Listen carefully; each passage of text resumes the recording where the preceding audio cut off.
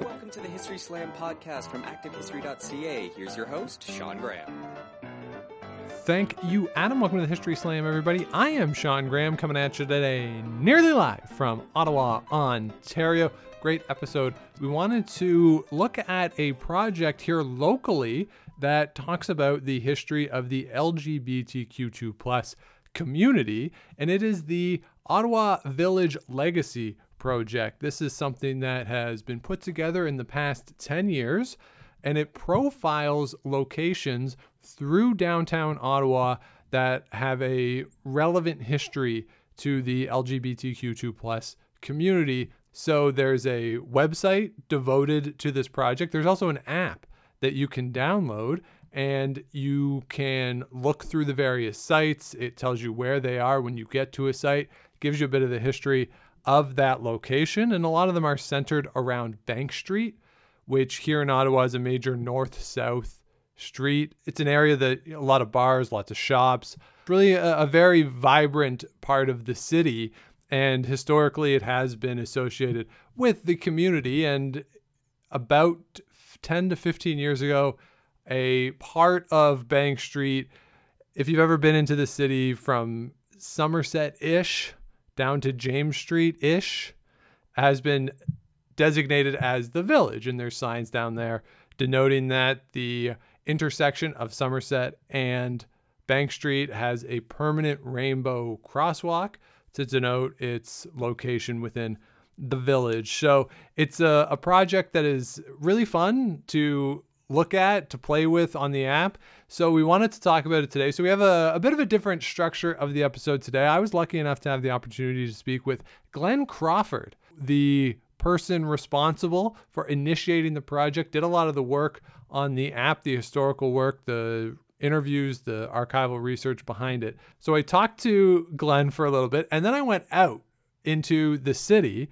And because of COVID, I had to do this by myself. We couldn't have it so that Glenn and I went around to some sites together. So I went out myself, and I take you along for the ride with me as we visit some of the sites in the app, give you a bit of a sense of what it's like to go to some of the sites, to use the app, to see some of these things that if you're just walking by, as I have many times through that neighborhood, that you may not notice right as you're walking through it. So having this app really, for me, brought forth some of the history and some of the things in the neighborhood that you can just walk right by as you're going on your day-to-day life. And then we come back and talk to Glenn a little bit more after I had been out and about to get a better sense of his approach to things, the way they decided on the sites, just to really get a sense of how this whole thing came together and what you can expect if you come to Ottawa and use the app and take part in some of the self-guided tours there as part of the Ottawa Village Legacy Project. So a lot of fun recording this one, both talking with Glenn and heading out into the city. So hope you will all enjoy. So with that, let's get right to the first part of my chat with Glenn Crawford, one of the creators of the project. Glenn joins us now. Glenn, how are you? I'm doing very well, thank you. How are you? I am very well. I appreciate you taking the time to speak with me. So the project, the Village Legacy Project, this is the sort of thing that I think is very applicable to a lot of communities across the country that have some of these histories. But for you specifically, how did you get involved with the Village Legacy Project, and what's a little bit of its origins? Well, it originated as an idea, essentially, to create some sort of public art kind of recognition of the 2S LGBTQ queer / community through the Bank Street business improvement area. So I had been involved as sort of a community activist for many years, and I guess was somewhat high profile because I was one of several people who was involved with creating the actual village designation on Bank Street. So when this particular idea sort of came forward from the Bank Street BIA, I submitted a proposal of what I thought would be a good idea for the project, and that included the walking tours and creating a mobile app and website that would document the history. But then it also included some of what they had sort of originally asked for, which was sort of public art on the street, including things that we've since done. The Bank Street has these power boxes that we've wrapped archival photographs onto, and we also created a 40 set of 40 banners recognizing community sort of leaders and icons, I guess, of the community here in Ottawa. So kind of effectively a portrait gallery. That's kind of how I got involved. I basically just submitted a proposal, and mine was the proposal that was chosen. So what did the Bank Street Business Improvement Association, so they put out this call. What was their initial vision? You mentioned a little bit some of the images, the visual side of it, but Mhm. I also imagine that at least part of it is for them would be trying to draw people to the Bank Street area. And I remember I moved here to the city in 2009, and this is a time when Bank Street was pretty much all torn up, right? The actual Mhm. infrastructure of the street was torn up. So how much of this project is associated with that time of just Bank Street's history of trying to revitalize the street, and this being a way to do that? And was that part of the project in any way? I guess you could say indirectly, yes. As you mentioned, the street was being reconstructed, that kind of precipitated my interest in the village designation itself, the official designation from the city, which was about a 5 to 6 year process of lobbying, holding fundraising events, doing things to try to, I guess, convince the various stakeholders of the logic and sort of commercial potential, I guess you could say, or marketability of creating Bank Street as sort of a queer designation. That, yeah, I mean, sort of could create sort of a unique vision for the street, but also kind of recognize that at that particular time, at any rate, there were quite a few bars and organizations and businesses that were in the area that had sort of naturally coalesced. Ottawa has sort of a bizarre history. Well, not bizarre, but difficult, I guess, history in terms of, we came to get a village much later than most other Canadian cities. Part of that, of course, was the gay purge that was going on in the 40s and 50s and 60s in the government, and that sort of culture of fear that was still resonates in the community today, in fact. So it took a while for our community to, as they say, come out of the closet, I guess. And this was kind of the push to do so. So the reconstruction of the street precipitated the work that we did to create the village designation. And at that time, the BIA was against the designation. There was a different executive director at the time. And when the designation happened, after a few years, that person retired. A new person came in as the executive director, and she was very positive about the village designation. So it kind of did a bit of a 180, and instead of being people who were challenging the idea of a village, she was championing it. So I guess, each thing kind of led to the next. So for anyone who doesn't quite know the city that well, how would you define the village? Like, is there a specific border listed to it? I know there's that stretch on Bank Street, from Somerset down to James Street ish, where there's the signs. But is there, in the designation, is there a point at which you are like in the village and then not in the village? Like, is there a defined border there?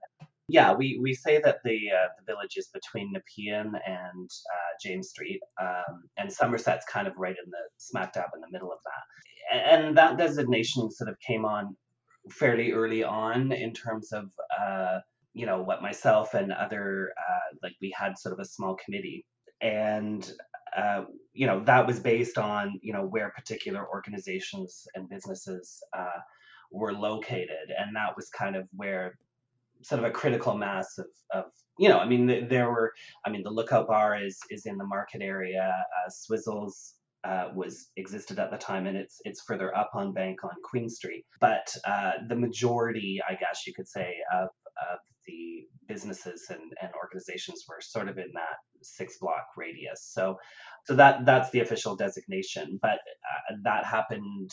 In fact, I think this is the 10-year anniversary of the designation this year. So, unfortunately, a lot of places have closed, and so in some respects, it sort of now looks like that a lot of things that were kind of visible as being like a queer space are no longer there.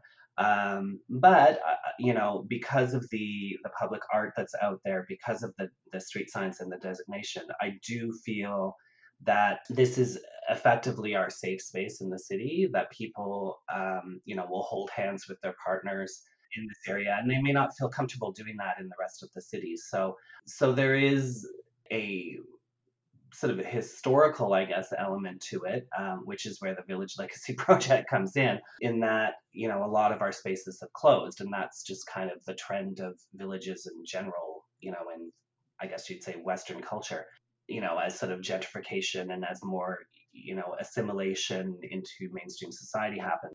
And as things become more virtual and, a pandemic Yeah.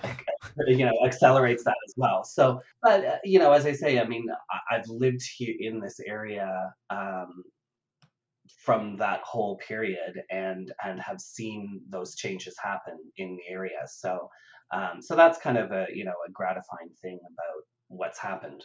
All right, so I'm going to head out and I'm going to look at some of the sites and play with the app, and so we'll listen to that, and then we'll come back and we'll check in with you, Glenn, and we'll get a little more sense of the app and the tours and how the sites were selected. So we'll go out to me on the street, and then we'll be right back with Glenn.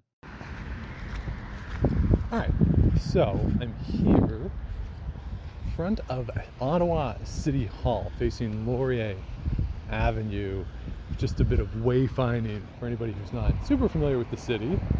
I am across from Confederation Park, which is the closest park to the War Memorial, the National War Memorial, and then Parliament Hill. I could be on Parliament Hill in under 10 minutes of a walk from here. It's about 4 or 5 blocks from the Parliament buildings, and this is a pretty major intersection of Elgin Street and Laurier Avenue here. So I thought this would be a good place to start. I'll just pull up the app here, which I've downloaded, and it knows where I am. You have to turn on the location settings so that the app knows where you are. But once it does, it'll pull up a different list of options that are closest to you. So the closest thing that is to me that's part of the app right now is at the Lord Elgin. It's called Video Lord Elgin and the Persecution of Queers. It's a video, and there's a whole paragraph here about everything that took place associated with the gay community in Ottawa at the Lord Elgin. Let's see what else is here. What else is interesting? All right, so for the Lord Elgin, I'm not going to walk over there because I can see it from where I am through the park, the hotel. So just a summary of what's written in the app here is the hotel opens in 1941, and it became a space for closeted gay and bisexual men, especially those working for the government. Of course, this was a time where you could not be out in the governments, and for a long time people were fired from the federal government who were gay. And so the Lord Elgin was a thriving underground gay scene in the heart of downtown, and the downstairs tavern called Pick's Place was an informal bar where there was cruising going on, especially in the washrooms. There was a jukebox, and there was, I guess, some back and forth between the customers and the management over the volume of the music being played. There was another bar on the first floor called the Library. That's an informal title, where you had to be formally attired to get into there. Now, during the Cold War, you have witch hunts taking place where gays in the civil service would be sought out by plainclothes RCMP officers who would go to Pick's place, hide behind newspapers, with strategically cut peepholes to take photographs of the customers for identification. It also says here that, quote, some of the more openly gay men who had nothing to lose were only too glad to mock and humiliate the officers. So overall, this is pretty interesting. Like, you know, it's on the phone. I would say this is about 2 pages of text, but pretty interesting to see the gay history associated with the Lord Elgin. Let's go over to Metcalfe Street. So there's a stop here over at 152 Metcalfe Street. So let's have that be our first stop on the tour.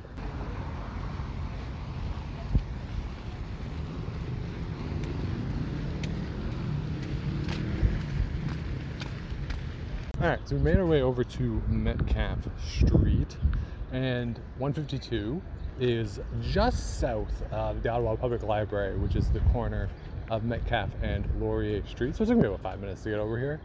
And this is St. Peter's and St. Paul's Anglican Church.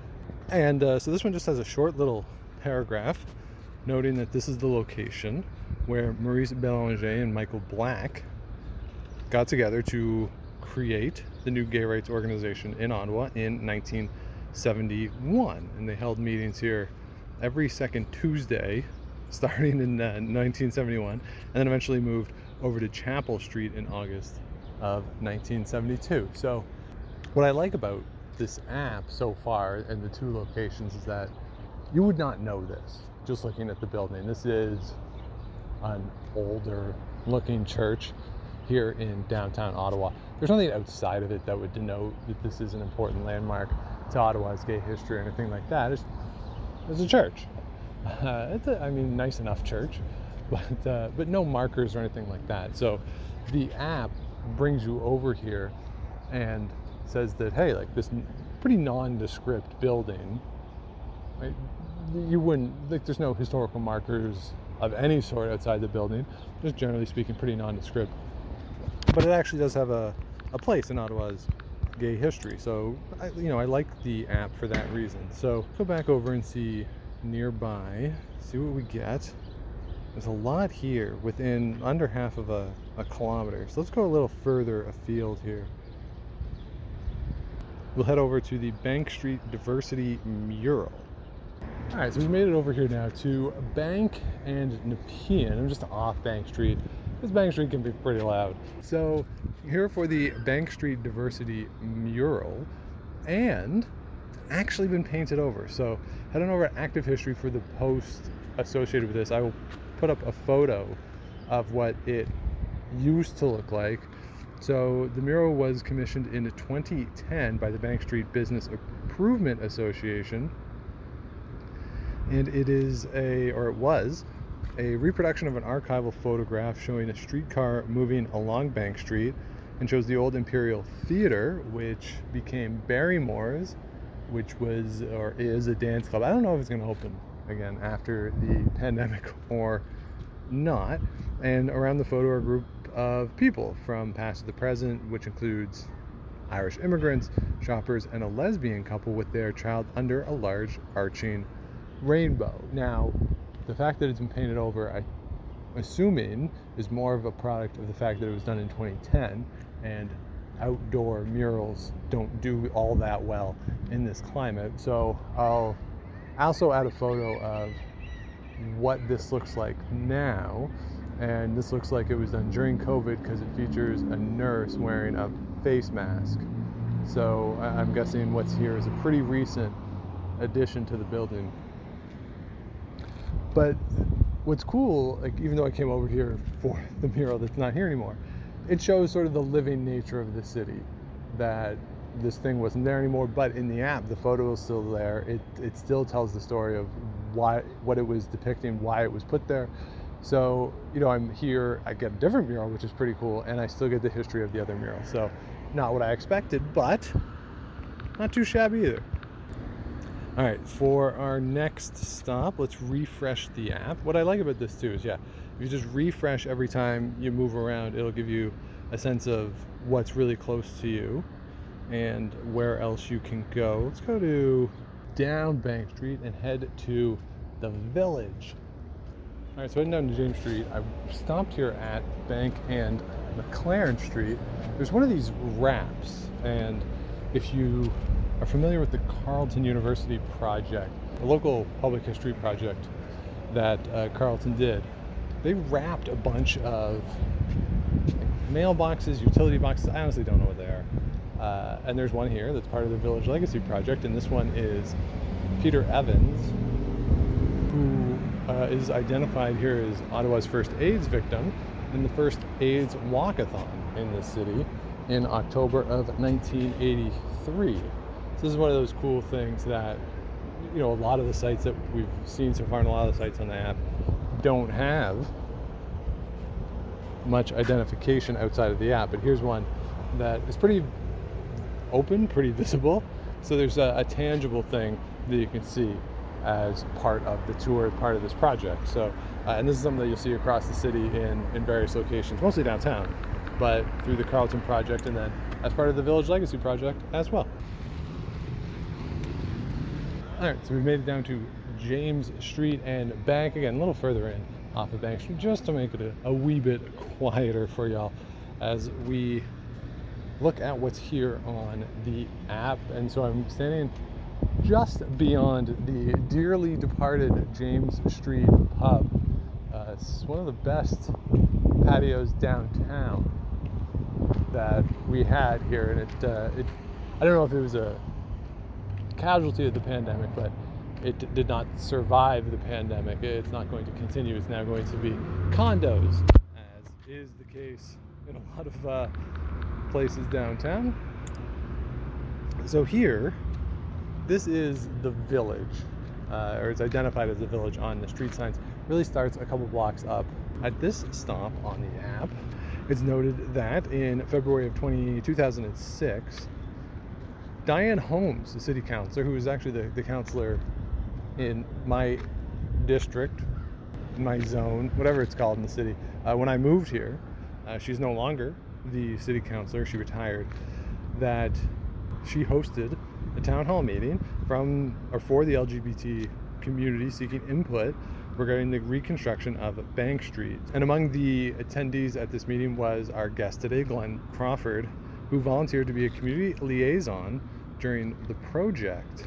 And with the Bank Street Business Improvement Association, there was the idea to create the Village. The formal plans for the street initially did not include this.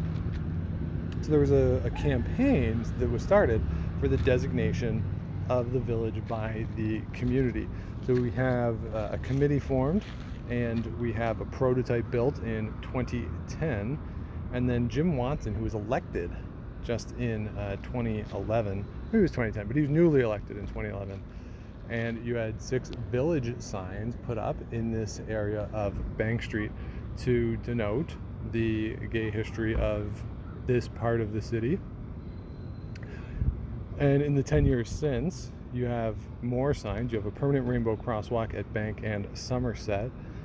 And then you have, of course, this project, the Village Legacy Project. So there's this greater awareness and this greater push to represent the LGBTQ2 plus community in the city, and not just to have it be a June thing, or in Ottawa, Pride Parade and the Pride Week is in August. So it's not just in August here, or not just in June. It's just going to be a year-round thing. So these signs are up year-round. The intersection at Somerset and Bank Street, that's permanent. It gets repainted, I would assume, every year in the spring. I don't know when they do it, but it always looks pretty fresh when you walk by. So you can just see how this recognition, this permanent recognition of the community and the community's contributions to the city, and this, in particular, the history within this area, that being recognized is relatively recent, and certainly this project is part of that. And so as we've walked around the city, we've seen different forms of recognition. In a couple spots, nothing there at all, and the app walks you through the history of that spot. And then in other places you have some sort of physical, tangible thing that represents the history. And then once you get down here into the village, you have the signage and everything that goes along with it, without giving you the history necessarily, but it does give you a sense that this is representative of the community, or it's a welcoming place for the LGBTQ plus community. So there's all sorts of different commemoration and different visibility of these sites, and that's what's really cool about the app, is that it'll take you to the nondescript ones, but also explain to you some of the more prominent ones in the city. So really cool. And I've just visited a fraction of the sites here on this little walk around, and I did visit a couple other ones that I didn't record at because either it was too loud or just, I mean, there's so many of them. So this is a really cool project. It is very much centered in the downtown, but a lot of cool sites and a lot of sites that you might not recognize as being significant to the LGBTQ2 plus community in this city. So now that we've explored a little bit, let's go back inside and resume our conversation with Glenn. All right, so we're now back inside.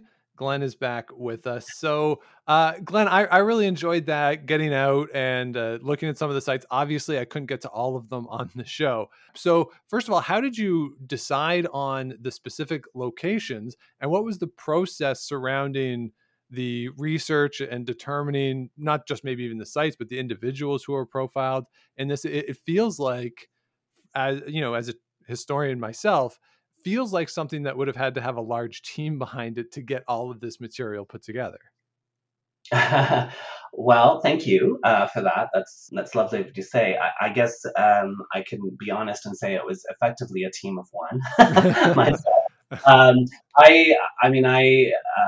I mean, part of the reason perhaps that I was selected to work on the project was not only the activism that I did in terms of getting the village designation to happen, but I also used to work as a journalist for a paper that no longer exists outside of online, but at the time it was called Capital Extra.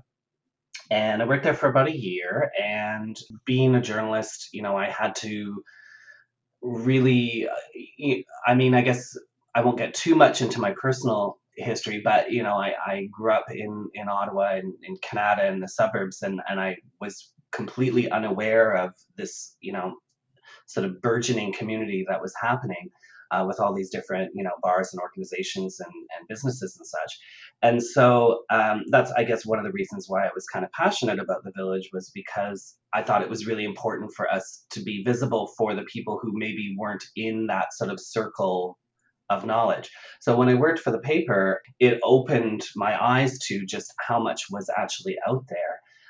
All the different resources and connecting with, you know, as a journalist, interviewing various, you know, executive directors or business owners or whatnot. And so I kind of made a lot of, I guess you'd say, connections in that way. And I learned a lot of the history of what happened in the cities. So sort of before, I guess, my time. And I had done also some other research work for a Toronto-based documentary film writer. And those things kind of all sort of helped me kind of know where to start to look for things, to have broad strokes of like what some of the key kind of, you know, issues that, or incidents or events that kind of happened specifically in Ottawa. And also like who to talk to in terms of who had that, you know, that living history, right? So, you know, I mean, it was a combination, the research was a combination of, you know, going to various archives and interviewing people. And so the app sort of includes all of that, plus archival photographs. And it's kind of sifting through all of that information to kind of, you know, determine what are the key stories to tell, right? Right. And to, as best as you can, kind of pin down facts on a community's history that isn't very well documented, right? Or hadn't been so much at that time. You know, because when you're dealing with people's personal recollections, they may not exactly remember things when, or you know, when things happen exactly, and that kind of stuff. So, so anyway, it was a process, and as I say, I think I kind of had a bit of a head start in terms of like where to look and like what to cover. and I did the best that I could in terms of discovering and documenting things for a community that was often quite underground, and try to represent the diversity of the community when the sort of the visible part of the community, particularly the 70s and 80s and 90s, was predominantly white. So in many ways it feels like it's an incomplete history. There's many more stories to tell, and it's hopefully down the road, whether myself or someone else will take on history, like more current history, that will hopefully involve more diverse communities as more people feel more confident to be out and to be involved in communities. So. Well, it's interesting that you frame it in that way, because you mentioned earlier when we were talking the purge that took place in the federal government. And Mhm. I know that Ottawa has a more diverse employer field than just the federal government, but there are times in this town where it feels like a single employer town. Like even today, it can feel like that. So if there, if the majority of the population is employed by the government and the government is purging members of the community, even as you're trying to unearth these stories in the last 10 years, there would be lingering damage from that, and people who don't want to share the story, people who want to, or who that fear that was instilled in the community was Mhm. still there. And you even saw it when I was out in one of the sites where it was talking about how RCMP officers would go and into the bar and see who was there, and that the people who weren't employed by the federal government seemed to very much enjoy taunting these individuals who were there for the express purpose of seeing which government employees were there. So, but in your research, did you find that to be true, that for as much as these locations and this history can be affirming and it can be uplifting to the community, did you also find any residual pain, residual damage that was done just from how poorly people were treated, particularly in this town, by the federal government as the principal employer?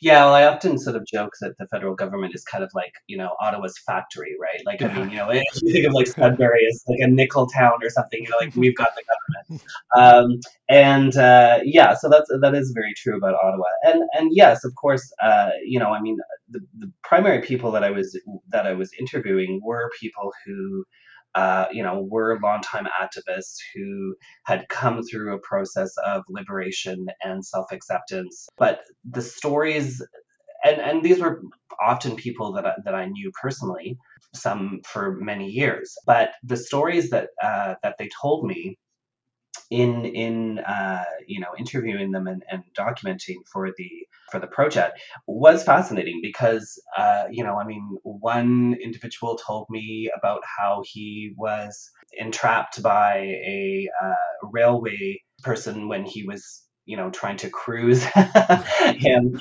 and I had to pay him like $50 or something to so that he wouldn't get arrested. Another person talked to me about how he knew of people who had been fired from the government, and the personal pain that took on that person, that even when they were 80 years old, Right. and were just coming out, that this trauma that happened to him kept him in the closet for virtually his whole life, right, till Yeah. up until he was 80. And so and then, the person that I was interviewing was in tears relating how much pain this other person was going through. So another woman that I spoke to talked to me about housing discrimination that she faced, where when the landlord of the apartment that she was renting with a few other lesbian women found out that they were lesbians, he was like, well, I'll still rent to you, but I'm charging you more now because that's the price you pay for your lifestyle. So, the stories that are out there are legion. I think anyone, as I say, these are people who, have, are freedom fighters and who Yeah. built a community from the ground up, and are, you see them as, community leaders and people who have who are very strong, but that those things happened to everybody, and if they went through those particular traumas, then virtually everybody in the community did at one point or another, right? So yeah, I mean, again, those are the stories that are often untold, right? Because, as you say, they may be fearful. Some of these people committed suicide. Right. There was a sex scandal that happened. It was an escort service, and the clients of this escort service, all of their names, telephone numbers, place of work was published in the paper. So they were getting, hate calls, crank calls, fired from their jobs, disowned by their families. If they had children, they would lose, custody of their children. And this one person threw himself off his balcony because he knew that, his life would be tormented by this news getting out. So the injustices that happened were, horrific. And although we certainly know of some stories, there are many stories that, sadly, probably will never be told. So what has the response from the community been to this project, both in its original form and the ideas as you were putting it together and talking to all these people, but then also the final product? As I was out there, I enjoyed it. I thought it was a very valuable contribution to the city's history. But I'm curious as to know what the feedback has been just broadly as people have explored it, as people have done some of the tours, have visited some of these sites. What are you hearing, or what have you heard from folks who have gone out and used the app? Well, I mean, I guess it's a little bit like you're in a bit of a void, right? You put something out there and you don't know exactly how it's being received. But the feedback that I've received has been overwhelmingly positive for sure. People who appreciate. Because as I say, not only are there sort of stories and archival photographs, but we've also produced 10 documentaries, many of which we've also translated in French as well. So, and we've presented them at film festivals, and I've been asked by Heritage Ottawa, for example, to do speaks on the research that I've done. So I get, and certainly I've done a number of sort of print media and radio media interviews and such, sort of talking about the project. So I feel like it's been well received by the community, and even by people outside the community who are just curious about the history. And the historical academic community has also been quite positive and responsive to it as well. So that's really, gratifying, considering I don't consider myself a quote unquote researcher, but it was an honor to sort of be, I guess, the custodian of those stories and that history, and to put it out there for people to access. And hopefully it encourages people to do, as I say, more research and tell their stories. And that's something too that it kind of did occur to me as I was out there, that they're potentially like this is something that could be added to. This isn't necessarily a static thing. That more people can tell stories, people can add to it. So, and it'll constantly evolve. And to that point, I did want to ask you, because as I was out there, and certainly we recorded this, I went to the diversity mural at the corner of Bank and Nepean, which isn't there anymore. And I wondered aloud as I was standing there, if that was just a product of, it's really hard to have an outdoor mural survive for 10 years in this city. Just the weathering that can take place over the course of 10 years in this climate. Because it looked like the new mural that's there, which is quite nice, is very COVID-y in that there's a nurse with a mask on. And so that was my take on it. But do you have any specific information about that particular site? Because one of the things I actually enjoyed about it, obviously if the mural was there, that would have been great, but it wasn't.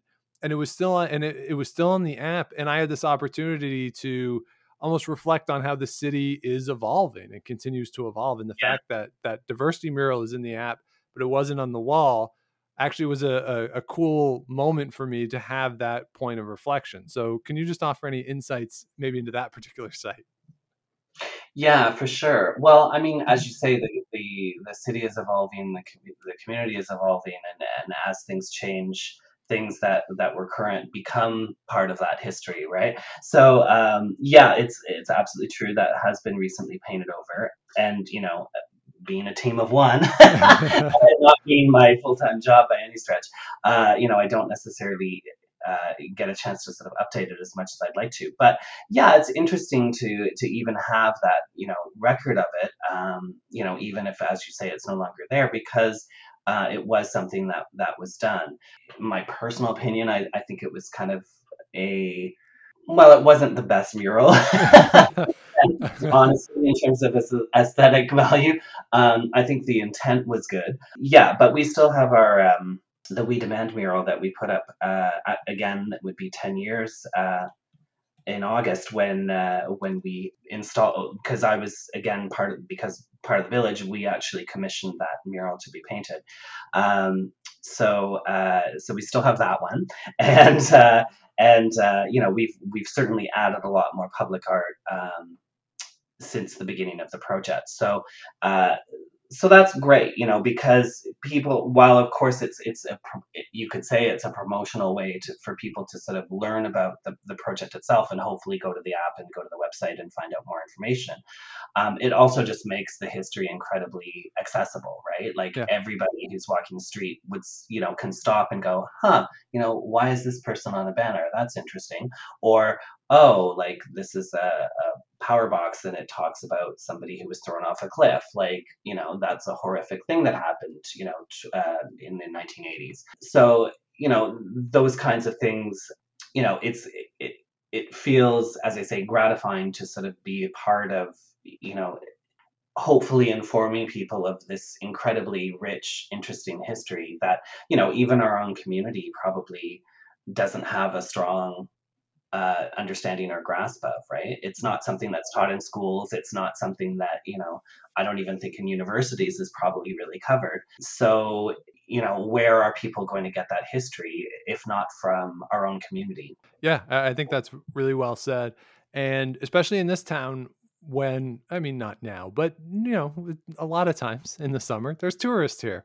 And this is this community, what we're talking about, this Bank Street corridor, it's less than a 10-minute walk from Parliament Hill.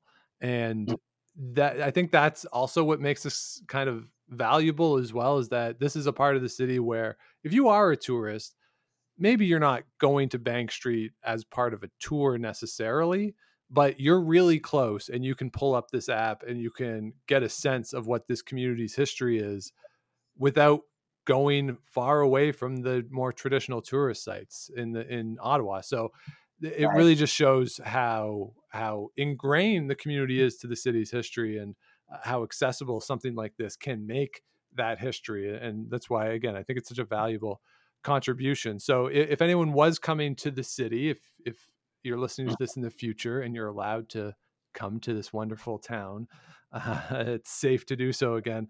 How can people find the app? Where can they go to find more information? And just a little bit, what should they expect when they pull it up? Sure. Well, the app is downloadable on an iPhone or an Android. You just would search for Village Legacy Project. You might want to try Village Legacy Project Ottawa just in case, but it should come up. You'll see a little rainbow icon that spells bank. And then you're on the right one, and you just download it. It's perfectly free, completely free, and it just starts you off. There's a variety of different tours, one that sort of focuses primarily on Bank Street, but there are others as well. Sort of the history of the various gay bars in the city. I sort of forget all of them, but there's quite a few. The particular early queer organization called Gays of Ottawa, which sort of, as the community kind of expanded its diversity, has the name changed over the years, but it's still sort of collectively known as Gays of Ottawa. So there's a tour on all the various locations of where that organization had offices, and sort of public space for people to go to dances and things. So there's a variety of things that people might be interested in, and as I say, there's a series of 10 documentaries. I have plans to do more, but just when time and money permitting. And it's And then of course it's available as a standalone website as well. So if you happen to be, have a laptop or a tablet, or you're on your personal computer, it's just villageottawa.ca. Or sorry, villagelegacy.ca. Yes. Just looking at the tours here too. Yeah. A list of known gay bars, Gays of Ottawa history, Marching to Equality, the Village Legacy Project walking tour. There's video documentaries, as you mentioned, then Community Heroes Portrait Gallery is another one. Everyone, we encourage you to check it out. Even if you're not in the city, there's a lot of stuff here that you can find out about Ottawa, and the app works if you're not in Ottawa anyway. So you can definitely check it out, or as Glenn mentioned, villagelegacy.ca. So Glenn, I really appreciate you taking the time to speak with me today. Congratulations on the project. Oh, it was my pleasure talking to you. Thanks so much. So there you have it. Our foray into the Ottawa Village Legacy Project. My thanks to Glenn and to the Bank Street Business Improvement Association who helped set up that interview.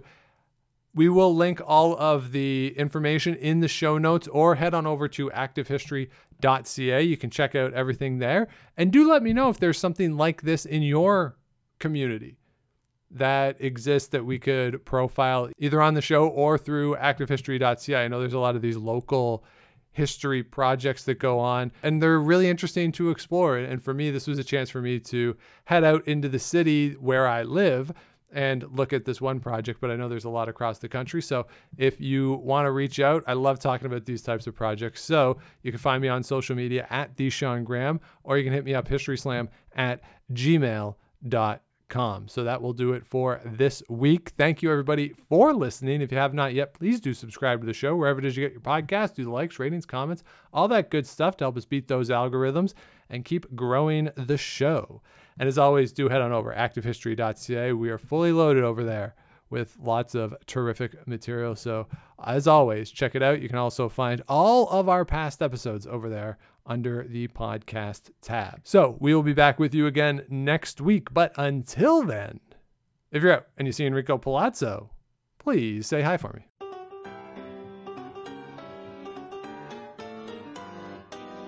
Thanks for listening to the History Slam podcast. Be sure to check out Active History for more features, articles, and be sure to subscribe on iTunes.